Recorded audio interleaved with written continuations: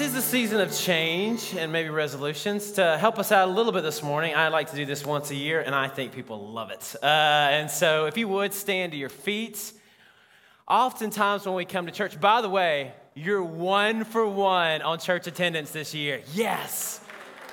So if you get to 52, we'll send you a certificate, I promise. All right, so we're going to do, oftentimes we get locked into a place in church, and you're like, oh no, I know what he's going to do. Here it comes. I want you to switch seats. If you're capable this morning, you have to be in at least a different section. Grab your stuff, grab your whoever you're with, and head to another section.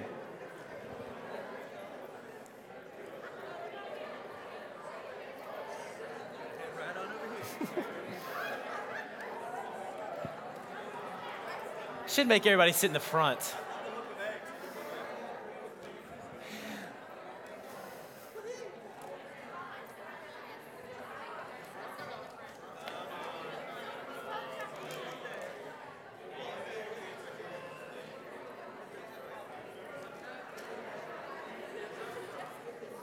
All right, settle in. I love the fact that I've asked you to do one small little change, and you're like, oh, I'm never coming back to this church again. It's like pulling teeth to move a seat. Oh. By the way, I'm Matt, and I'm one of the pastors here, and we're glad that you're here today. And little story. My youth pastor is a guy by the name of David Winchester, and he was, I thought, the greatest youth pastor of all time. He was bald and goofy, which goofy is a huge attribute if you can be a youth pastor, and big influence on my life. And I graduated, and at about that same time, he began to have this what-if kind of moment, where God was calling him to go to Colorado, of all places. And he began to process this: what if God is calling me to another location? I've lived in South Carolina all my life, but what if? And this began to happen, and he moved to Colorado.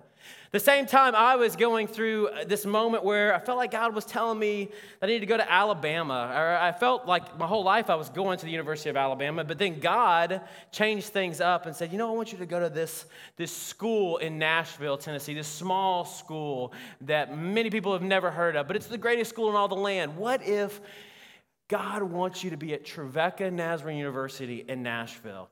And I made that decision, and I just went all in and went there. Well, one summer, I think it was my sophomore summer, I went back home from Trevecca, and I had no plan, I had no car, and I needed a job to get a car and to get a plan. So I went back home to try to earn some money with no job, and then something crazy happened. David, who was in Colorado, he was at this camp they have in Colorado called Golden Bell. It's this camp that's there, and they were short on counselors and staff for the summer. And so he was there, and suddenly he just got this kind of epiphany moment and said, I wonder if Matt has any plans this summer. What if he could come out here and be one of the counselors? Because the counselors were counselors all during the summer, and with kids camp and student ministry and all this stuff. And so he calls me up, and he says, hey, would you consider coming to be a counselor for the summer? And at the same time, I'm going through this call to ministry, and I'm like, what if, God, maybe you want me to go there? And because I was the undeclared major for the longest time.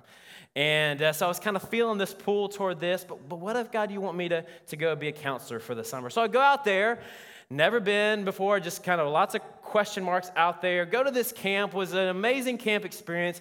There was a girl there, okay? All right, because that's what happens sometimes at camp. And you see a girl, and I saw a girl, not just a girl, but an amazing girl. Some say a Wonder Woman-like girl. And I started to really notice this girl, okay? I started to really notice her and pay attention to her. And something started to come into my mind. What if she is the girl, the one, okay? That started going through my mind. And then you throw that away, Brent comes back, and I just didn't say anything and never did. Spent time with her. The summer was amazing. Had great experiences there. Felt a confirmation in ministry in that summer. And then the summer was over. And I began to think about this girl more and more and more. She was amazing. She a huge, awesome character. She's a PK, and that's kind of some PKs are just weird, but that was okay. But I never really had the guts to say anything. But I'd rehearsed this speech in my mind over and over. If I could just say what I wanted to say and have the courage to say it. So the summer is over. I am going back home to get ready to go back to school and get ready for that. I did not have a car, as I said earlier. I needed a ride to get to the airport. And so here's where the story gets by the way, that is me back in college. The sweater hides things very well. And so some say I asked her, that's my version, or that's her version. My version is she asked if I needed a ride to the airport, and I did, and Melanie gave me a ride, this girl gave me a ride to the airport. And so she gives me a ride to the airport, and not only that, she says, you know what, why don't I come inside? What if I come inside and I keep you company while your plane comes? So the whole time I'm thinking, but I can't get it out. I can't get it out. And I kept having these places where, well, if this happens, then I'll say the thing that I need to say, I want to say. And I just couldn't get the courage. And so she comes inside, and then she says this, well, what if I go to the gate with you and see you off? Okay, remember when you could go to the gate, and before, this is pre, 9/11, you could go to the gate and you can wave and you can hug and say goodbye at the gate. Kids, I know this is way before your time, but this actually happened. We could do that, okay? And so she says, what if I actually go to the gate with you? And it was like that was the click moment for me. And suddenly that speech started to come up. And I could feel it inside of me. I could feel just like something pushing inside and this is it. And so and I'm about to get on the plane, and there was this moment where I'm staring, I'm looking at her, and she's looking at me.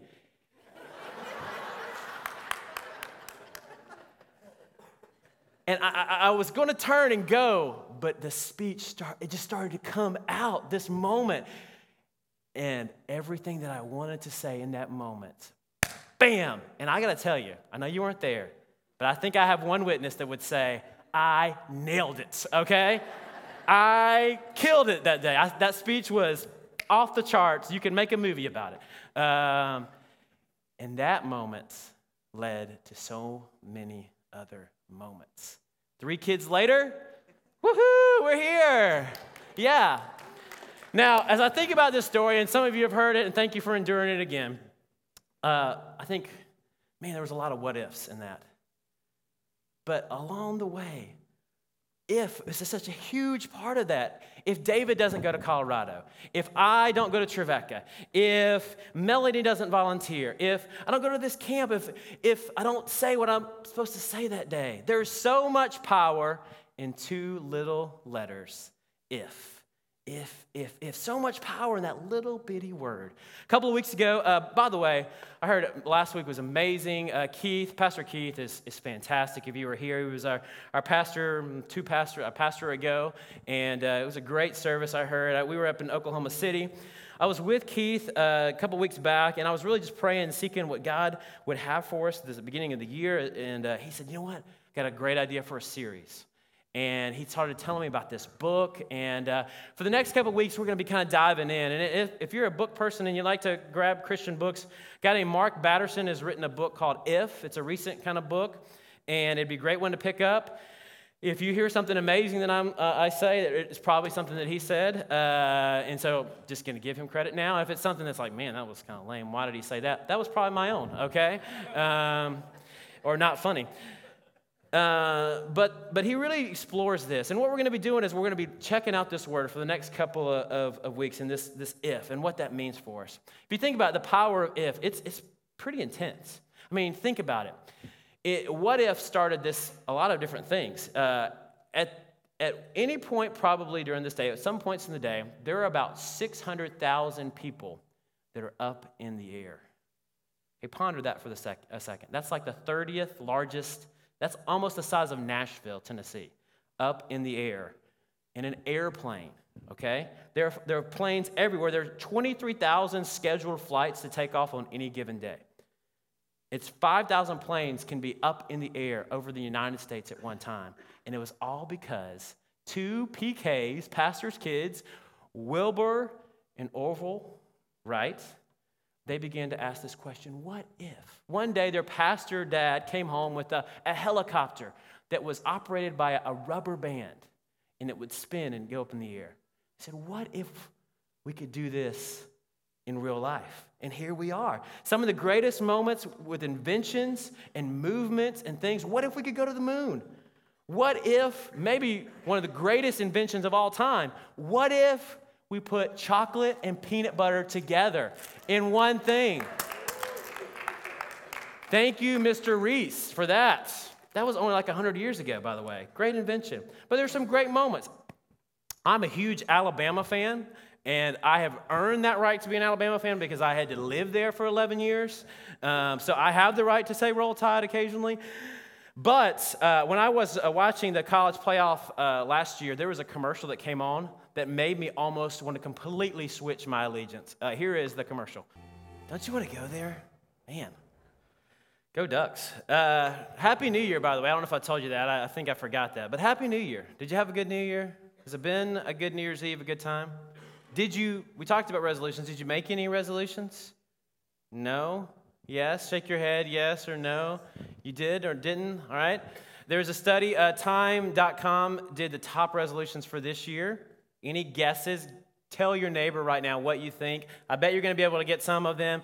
What do you think some of the top resolutions are for 2016?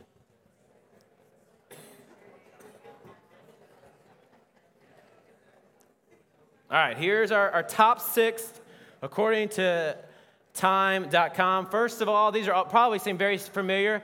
Pay down debt, okay? Spend more time with family and friends. That's excellent. Save more and spend less. Kind of the financial trend is there. The next one, lose weight, okay? Live a healthier lifestyle, a little related, and then enjoy life to the fullest. Enjoy life to the fullest. I don't know if you made a resolution. Mine has to do with number 3 there, and maybe number 2. But I made some resolutions, and you know what? I think resolutions are good. I think they're good because they're catalyst, if you will. Now, I know what you're saying in your head. They don't work. Nobody keeps them. You know, stats will tell us 60% of people will make them, and only 5 or 8% will keep them. So they don't really work, and let's be honest, people don't really change. I mean, they're just kind of the way they are, and we're kind of stuck the way they are, and that's just the way it is. But you know what? If we think about this if, and the thing that I like about this if statement, and even about resolutions is this, is that if moments and resolutions, they're conditional. That if you do something, then something happens. You know, if I don't eat Bluebell ice cream as much as I'd like and I exercise more, then I'm going to lose weight. It just is there's a conditional thing to that. There's an if and there's a then. But, you know, as I think about these things that we maybe have written down or thought about or maybe told someone about, and that's probably a good thing you should do, what if they actually came true? What if the things that you want to change or want to happen in your life, what if they actually happened? Wouldn't that be amazing? Wouldn't that be great? You know, I think the Bible, it focuses on this power of if. In fact, 1,700 times the word if is used in probably various contexts. And if you think about it, there are several big verses. And we're going to talk about some of these verses in the next couple of weeks. But a couple that jumped in my mind, and maybe you can think of some if verses. But 2 Chronicles says this, if my people who are called by my name will humble themselves and pray and seek my face and turn from their wicked ways, and will hear from heaven, they'll heal from heaven, and I will forgive their sin and heal their land. If my people. 2 Corinthians 5:17, if anyone is in Christ, he is a new creation. The old is gone and the new has come. There's a lot of great if verses. In fact, we're going to be looking the next several weeks, not just at a book, but we want to look at the book. Okay? And Romans chapter 8 is what we're going to be focused on. And a lot of people, you can flip there in your Bible now. Romans chapter 8, a lot of people call this the best chapter in the entire Bible. the best, the most essential, the most profound. It's so deep. We could be there for an entire year, I think. And there's only, I think, 39 verses there. So flip there. And my challenge for the next couple of weeks is this. I hope some of your resolutions maybe include, I want to get into God's Word more. And maybe some of you in the room have said, you know what, I'm going to read the Bible in a year, and that's great. My hope for us as a community of believers is that we wouldn't just read more and that we would be in the Word more, and that's great, we should be, I want us to be, but that the Word would be in us more, would be in our hearts more, and be in our heads more, and be just all about us. And so you're getting to Romans chapter 8, but before you get there, I want to tell you about Wayne. His first name is Ronald. Ronald Wayne, and I'm going to throw a picture up of him there. And Ronald Wayne is holding another picture there, and we're going to show you that to you there. This is the first Apple logo. Apple computers, this is the first logo, and Ronald Wayne came up with the logo. Now, most of us know that Apple, the two big founders of Apple are Steve Jobs and Steve Wozniak, but there is a third founder of Apple. On April 1st, 1976, these three guys, Ronald Wayne, Steve Wozniak, Steve Jobs, they were working at Atari, and they said, what if we had this idea for a new computer? And they formed a company called Apple. But 2 weeks later, after putting money in and time in and coming up with different things for the company, Ronald Wayne began to get cold feet. He began to get cold feet. He'd had a failed business several years before that didn't work out. He was older than Steve, and he had actual things that people could take if the company went under. Okay, so you could seize his assets if the company went bad. And so he began to get scared. And so he asked for his money back, and then he had a termination there. At that time, he had 10% of Apple, the company. The other guys, Steve, 45 each. Wayne, being not the computer guy, but more the administrative guy, he had 10%. If he holds on to that 10%, do you know how much that'd be worth today? Estimate $60 to $70 billion. Ronald Wayne lives in a trailer home.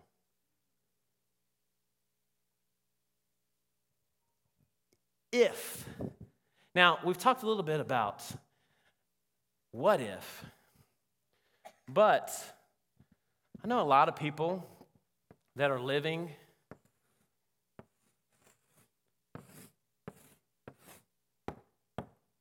here. If only. If only I would have done this. If only I would have said this. And maybe these are germinating in your mind from the past. If only. And the quick version of that is regrets. And I know a lot of people that they live by this motto, no regrets, okay? And maybe you've seen some tattoos of that. I'm glad you're quick on that. This is another one I found. I thought this was even, funny there. All right.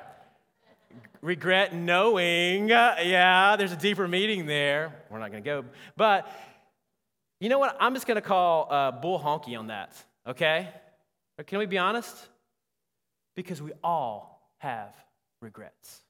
Every person in this room has regrets. I have regrets. Maybe it's regret professionally, like our friend Ronald Wayne. Maybe it's, if I would have just gone this direction, or if I would have done this or that. My dad decided to be a teacher by putting 3 professions in a hat and pulling it out. I don't know if that was you. But if only I'd have gone this direction. Maybe it's relationally with family, and you've made decisions, and you've done things in the past with friends, and if only I would have gone to Colorado. if only. Or maybe it's spiritual, where you think about some things that you've done. Maybe ways that you've hurt people, things that you've said, actions that you've done. And what we call these things are sins. And we all have sins. Actions that we've committed that we knew that we were wrong and we did them anyway. Now, theological moment of the day, there's really, I kind of call two kinds of, well, for today's purposes, two kinds of sins. There's sins of commission. Those are the actions that I've committed against a God or against others, people. Those are sins of commission. And then there's sins of omission. Sins of omission are acts of, just the short version will be disobedience. Things that I should have done. I know that I should have done it, but I didn't do it. I don't know if you have a GPS on your phone. I do. I could not get around this town without it. The little lady, she's got an Australian voice on my Siri voice thing, and she tells me, the directions to go and things. Well, sometimes I just go, you know what? I'm not going to go that direction. I think it's faster to go this way. There are moments where God clearly tells us to do something. That the Holy Spirit prompts us, because that's what the Holy Spirit does. He's a GPS for us. He prompts us to do things, and we say, no, I am not going to do that. That's a sin of omission. It's a sin of disobedience. When I look at my children and I tell them to do something, and I tell them to do it again, and I tell them to do it again, and I tell them to do it again and again and again, that's disobeying. And my favorite, if you're a kid in the room, is, well, I didn't hear you, Mom or Dad. I just didn't hear you say that. I didn't hear you say that. I didn't know that, God. So there's sins of omission that are there. And all of us have those things. And what I found, or what I've read is this, is as people get older, and maybe you're sensing this, and I am, the older I get, and I'm kind of at that midlife crisis 37 point, that the older you get, earlier on in life, you regret actions. But the older you get, you begin to regret the things that you didn't do, or you didn't say, or places you didn't go, or things that you should have done and you just didn't, if only. And we can live in those places. I was watching, I don't know if you watched The Ball Drop. By the way, Noah stayed up this year. I'm kind of missing Dick Clark. It's kind of brutal this year. I don't know if kids should be watching the stay up to the ball dropping, but I flipped through and I think it was, I don't know what channel, I think it was ABC. They had Houston's version of that. And who were we to get? What band were we to get? The B-52s, okay? Now, I know I'm going to hurt somebody's feeling this morning, but what? Can we not get anybody better than that? I can name one song, and I think we all know the same song. If you know the B-52, Love Shack. Like, how many times can you play that? And, okay, not my generation, but their BB2s are playing, and people are all around. They're middle of downtown somewhere, and on the bottom of the screen, I noticed this. People were texting in different things about 2016 and resolutions and different. They're scrolling on the bottom of the screen, and I wish that I had my phone ready, because in essence, someone said this on the bottom of the screen. It was. I'm ready for 2015 to be over. Something has to change in 2016. And I don't know if you felt like that before, but something has to change in 2016. Things can't keep going like 2015. So one of the questions I have for you, I'm going to have some what-if questions. What if you are one decision, one change away from a totally different life? Remember, what was that resolution? The number one resolution? A fuller life. What if we were one decision away from a fuller life? Now, here's the good news of the day. There is no regret. There's no if-only moment that God cannot redeem. There is not a person that God cannot restore, that God cannot bring back. And the question that jumped in my mind this week, do you think a terrorist, in the sense that's been on our mind a lot, do you think a terrorist can become a Christ follower? Do you think so? And I've kind of wondered that this week. And I know some of you are shaking your heads, and we think that maybe, I think that's an impossibility. But God actually gives us an example. 2,000 years ago, the writer of Romans, this guy named Paul, he was a terrorist. He was searching out and killing Christians during the day. And who writes most of the New Testament? The terrorist does. That is just like God, to take something that seems impossible and do something miraculous. And that's where we start this whole thing. If only. God can do the if only there. So the verse we're going to look at today is a big one. It's this if verse. It's this, Romans 8:31.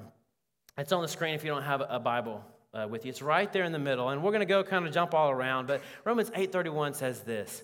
If God is for us, then who can be against us? If God is for us, easy one to memorize. If God is for us, then who can be against us? Who can be against us? Just let that process. If God is for us, that means, and really what he's saying is this, since God is for us. What if you believe that? There's this game that we play. Youth pastors have to have it in the back of their mind when they go on road trips. You just got to keep kids kind of occupied sometimes. This game called Mafia. Yeah, there you go. We got one Mafia fan. It's a great game. I'll teach you later, but essentially it involves putting your head down, and there's different people in the game. There's like 8 to 10, and there's townspeople, and there's the Mafia, and the Mafia are trying to kill people, and then there's the sheriff or the cop, whatever you want to put there, and then there's the doctor. Okay, there's the doctor that's there, and no one really knows who is who in this. It's one of those mystery games, and so you put your hand down. You're all kind of given these different roles, and then you put your head up, and you play the game. Now, here's what happens when your head comes up. You're looking around the circle, and you're going, all right, who are these people? Who is on my side in this game? Because you don't know. It's this mystery. It's like, who's on my side? I don't know who even my teammate is. And I think sometimes people look at God and ask that question, is God even on my side? And what this verse is telling us is absolutely He is for you. He is cheering for you. He is beside you. He is with you. He's been there for the most amazing days, and He is there when things are just the pits of you know where, and He is there. God is for you. He's cheering for you. He's hoping for you. He wants the best for you. And how do we know this? It's a verse that you've seen. Some guy will probably have it on a sign today at a game that we'll watch. John 3:16 says this: For God so loved the world that He gave His one and only Son, that whoever believes in Him shall not perish but have eternal life. Now, I wish that he would just add a dash to that sign, the sign guy that's always at the game, or maybe he has it on his belly. Just a dash and a 1-7. Because the next verse, I think, is a great verse for us and for everyone. God did not send His Son in the world to condemn the world, but to save the world through us. God is for us. He's not here to condemn us. He didn't come to condemn us. He is on our side. So, maybe the question you have to ask today, and maybe you're here today and you're asking this fundamental question, is there a God? Let me challenge you this. What if there is? What if there is a creator, a God that made everything, that this amazing details that we see around the planet and in your body and everywhere? What if there was a creator? And what if this creator is for you? How would that and how should that change our lives? How should that change our lives? So how do we know He's for us? Let's just keep reading in this Go back to the Romans passage. Since, this is 8:32, since He did not spare even His own Son, but gave Him up for us all, won't He also give us everything else? Who dares accuse us whom God has chosen for His own? God has chosen us, and He gave His own Son. No one, for God Himself has given us the right standing with Himself. Who then, there's that word again, who then will condemn us? No one. For Christ Jesus died for us, and He was raised to life for us, and He is sitting in the place of honor at God's right hand, pleading for us. Pleading for us. This phrase has been on my mind. And in other places, it's interceding for us. Jesus is interceding. He's pleading on your behalf. He is for you. Now, as I've thought about this, there's a movie that I was probably the last one to see, but I saw it, and I showed a clip of it a couple months ago, and it just, when I think of interceding for someone that what Jesus is doing here, I think of Miss Clara. And if you've seen the movie War Room, I think Jesus' voice sounds a little bit like an 80-year-old African-American woman. Check out this clip. Now, as I listen to some of your stories, I've heard some of you say things like this. There was someone like Miss Claire that was praying for me. I was so far away from God. I was rebellious, and I turned my back on him, and I turned my back on my family and all these places. And I even heard a friend say this. I was going by my mom's room, and I heard her say my name. And maybe you're saying today, if there's not, first of all, I think, by the way, we should be those people that call out and fight for people and plead for people. But maybe you're saying today, there's no one like that for me. The word tells us there is, and his name is Jesus. His name is Jesus. And he has been pleading from you from the beginning. And it doesn't matter how far away you are or how far you've gone. He is pleading and hoping and cheering and believing and fighting for you. And how do I know that? Because of the cross. Because of the cross of Jesus. Now, if you get that, and if you can get this, that God's for you, and you believe that, and that Jesus loved you so much that he would die for you, then we can go to Romans 8:1. Flip there. What does it say there? It's a familiar verse too. So now there is no condemnation for those who belong to Christ Jesus. So when I see that verse, there's two things that come to my mind. Who belongs to Christ Jesus then? If there's no condemnation, those who put their faith and their trust and their hope into Jesus. Who, like the disciples, they turned from their way and they went and they started to follow Jesus. It's not just I believe in God. It's I believe in God so much that I am following him. If you put your faith and your trust in God, then you belong to Christ Jesus. Now, there's this other part that's there is, what if I still feel guilty? What if I still feel guilty about the if-onlys? I was with my friend Mark a couple of months back, and every time we're together, we tell some of the same stories, and something hit me. I tell the same story about Mark, and it's one of those stories that you try to forget. It's kind of funny, but it's a mistake that he made. And in that moment, it hit me. I'm the devil. I'm the devil. Because that's what the devil does. It reminds us of the past, right? It reminds us of it there, because the truth is this is another if verse. 1 John 1:9. What is it? If we confess our sins, he is faithful and he is just, and he will forgive us our sins and purify us from all unrighteousness. Now, maybe you're feeling that condemnation today. And I want to give you, this is a great quote. Maybe this is the thing that you remember from today. Condemnation, that feeling of condemnation, is a feeling of guilt and shame over confessed sin. Conviction, and there's a difference, is a feeling of guilt over unconfessed sin. I think we added a Y up there. It's this feeling of guilt over unconfessed sin. So basically, here's this. The enemy, Satan, wants to remind you of the things that you've already confessed, that God has already promised you that are forgiven. But he wants to remind you. That's the voice that you're hearing. That's what condemnation is. Conviction is healthy, folks. When you're in the wrong place and you're doing the wrong things and you're going the wrong direction and you're feeling guilt over that, that's called conviction. And he's calling you to turn around, to ask for forgiveness. And that's where we come to this place called confession. But the reality is, for some people that are living in this condemnation, you're living and listening to the enemy, you just don't honestly believe that God did what he said he was going to do along the way. There's this, the last thing that Jesus says on the cross, right before he dies, he says this phrase, "It is finished." Now, the Greek there is a word that I won't be able to pronounce correctly, but it's tetelasta, or something like that.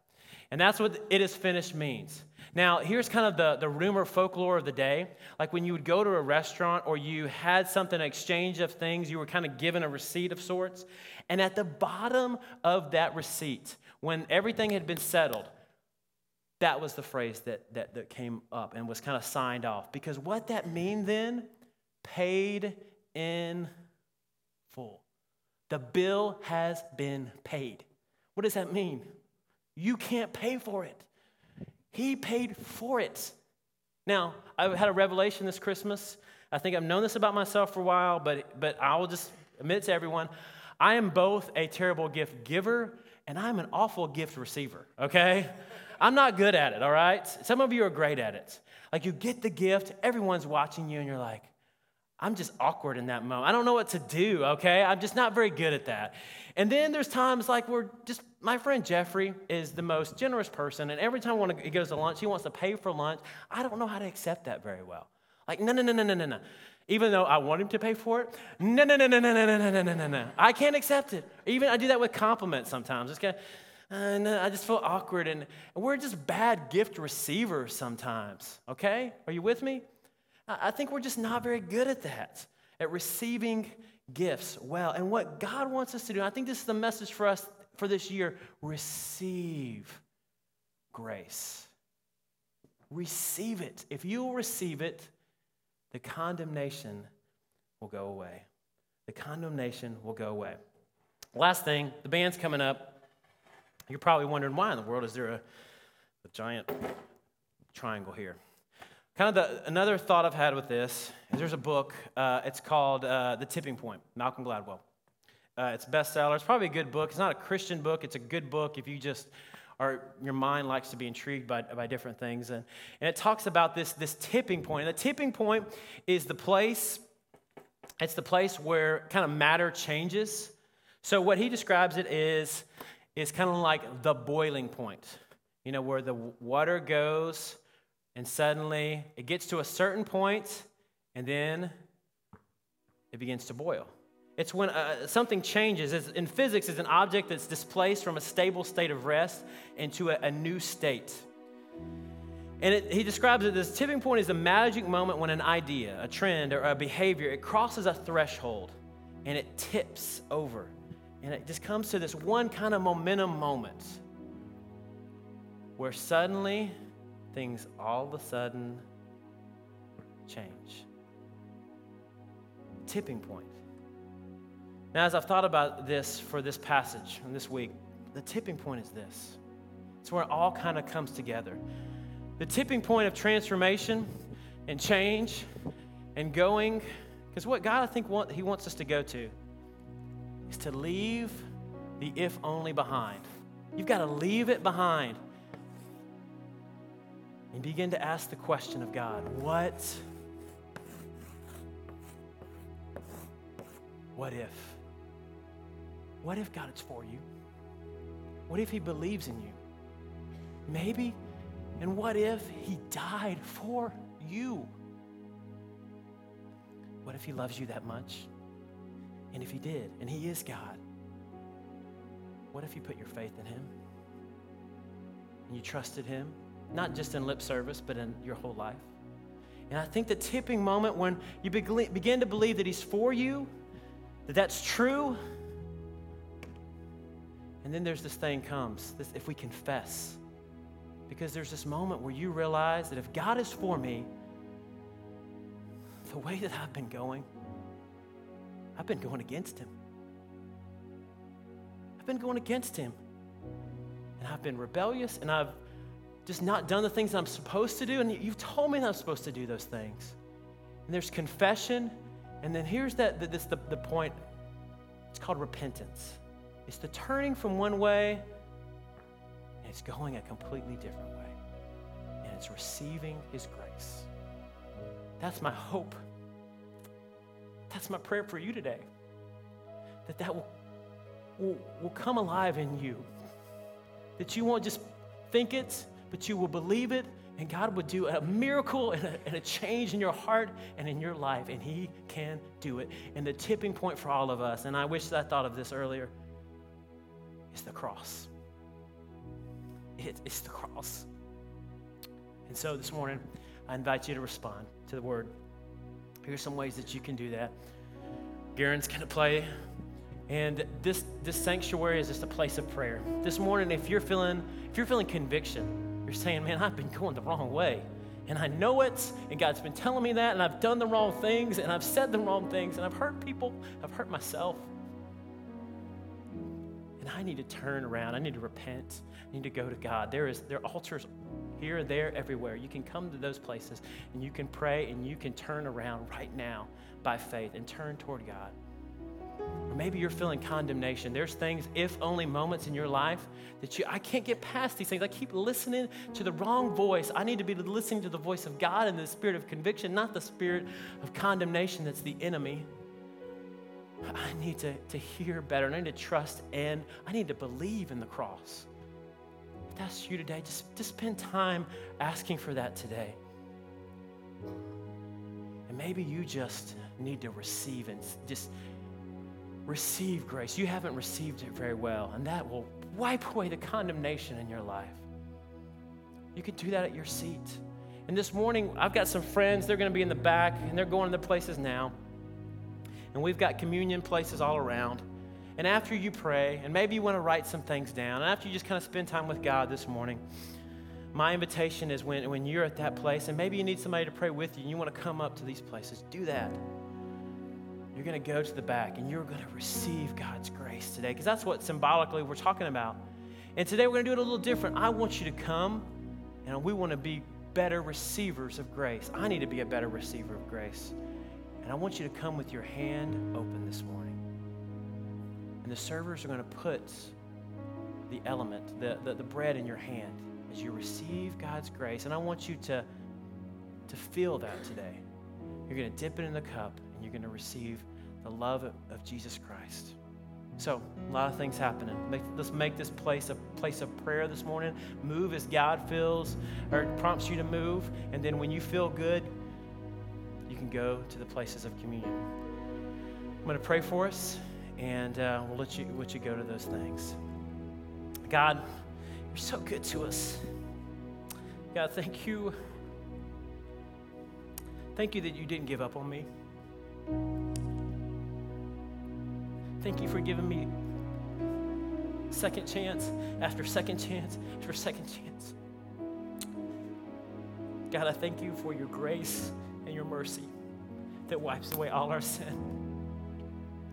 God, help us to believe it. Help us to stop listening to the wrong voices in our life. Help us to receive your grace and mercy today as we start this new year and we turn our eyes toward you, God. Lord, I plead for those, not just that are here, that there are people that I know, the names that have come to my mind that are far away from you, Jesus. God, I pray that you will speak to them in a loud voice. God, I pray that they will seek you with all their heart, Lord. God, help us to be the agents that are going to reach and be agents of reconciliation and grace in this world, Jesus. Lord, I pray that you'd meet us in these next few moments. Lord, your Spirit is here. Lord, I pray that your people would be obedient today. God, meet us, Lord. We love you and we pray these things in your name. Amen. Go as the Spirit leads you this morning.